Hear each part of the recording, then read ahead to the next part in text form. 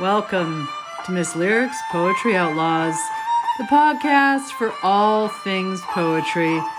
I'm your host, Catherine Owen, this season reporting to you from Iceland.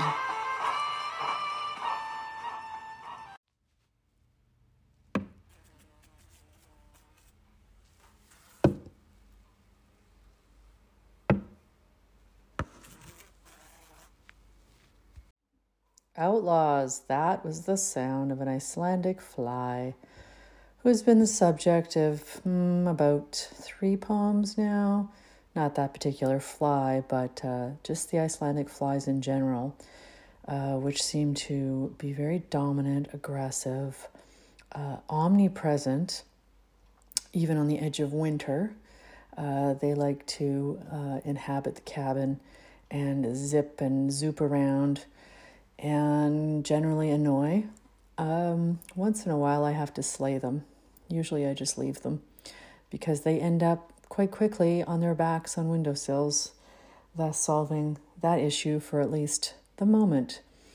So this is my second to last podcast episode in Iceland. Today we had an utterly gorgeous sunrise. There's lots of swoopy-doop clouds everywhere. It's just stunning. I really feel like I came here for the clouds, I wanted to feel alternate kinds of weather and intensities of nature because it always moves me and makes me create art and makes me feel fully alive. And I've definitely found that here.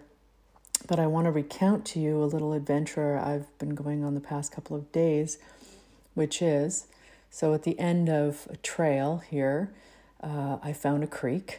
I'm going to read a poem at the end where you'll hear that. And of course, it feels a little bit symbolic. Today is my 5th anniversary with Michael, my bassist partner, who started off as my Airbnb guest back in September 2018 and quickly became a friend and then a mate, somebody who basically gets me in my life as an artist and has been very supportive, and it's imperfect as all human bonds are, but we're doing our best to keep it real and keep connecting despite all. But at any rate, where was I going with that? Oh yeah, so I finally found this creek, and I just thought it was ironic, and thus it became a symbol, because often we give up on things too quickly in life and people, and we say, oh, it's not going to go anywhere after all. And then you go just a little bit further and you round that bend, or, you find another curve, you find another way of accessing and engaging and, just reconnecting with the human, and you can transcend those feelings of rupture and despair and enjoy renewed hope. And that's what the creek, finding it after I didn't even think it was there.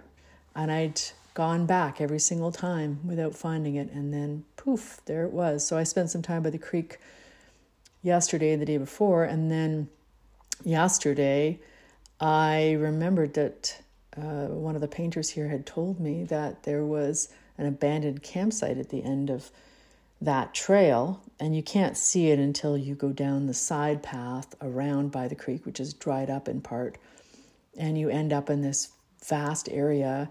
I thought she was just talking about one tent. She said, bicycles that had fallen over and so forth. And it's just this massive, at first I thought it was a children's camp or, a campground, and then it turns out it was a trailer or a caravan park that, so I heard from her boyfriend, who's Icelandic, that the reason is that there was extremely high winds and it was deemed an unsafe location for trailers and lean-tos and shacks and so forth. So that's kind of the assumption I was under. And then somebody on Facebook said to me who'd been here, she said, oh, no, these people were forced out by the government 2 years ago, and it was a big brouhaha.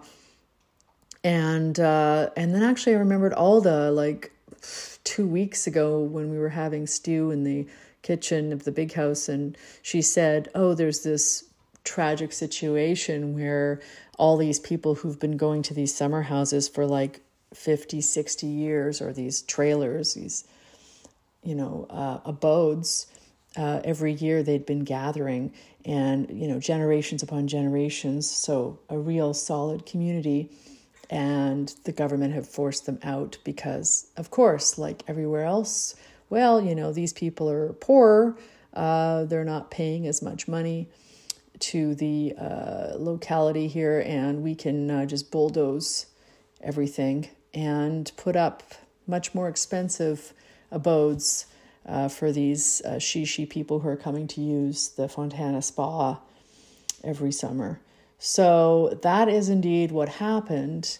So I think that information has been erased or, elided somehow, because I can't find anything about it online, other than the fact I found a little clip somebody had made of their trailer and the family having dinner on the deck and them flying the Icelandic flag, and it all being very just joyful and, beautiful, gathering time for people in the summer to enjoy each other's company. And that was posted in 2019 on YouTube.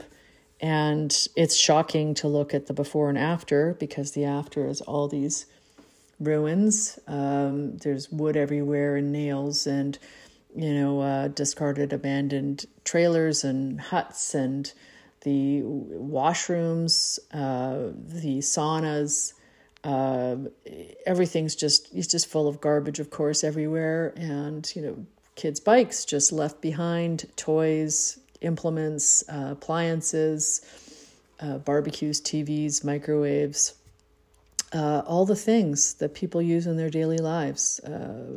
Some taken, of course, but probably there was a lot of anger and sorrow and pain associated with this displacement. Obviously there was. And so you really feel that there's this eerie beauty. But now I know a little bit more of the fuller story and picture. I can feel that sense of people just being like, fuck you, and just tossing everything all over the place and leaving it behind for others to clean up, because they were powerless and helpless to stop what they didn't want to have happen, the rupturing of this lineage. So I took photographs and video, and I think I might make a short film about the experience. And then I also gathered up a nest that I found in one of the abandoned buildings. And so I brought that back and put it in a Tupperware container in my backpack, and I'm going to take it home with me. Okay, so I'm going to finish this podcast now because I see my roommate arriving, and I will read the poem shortly.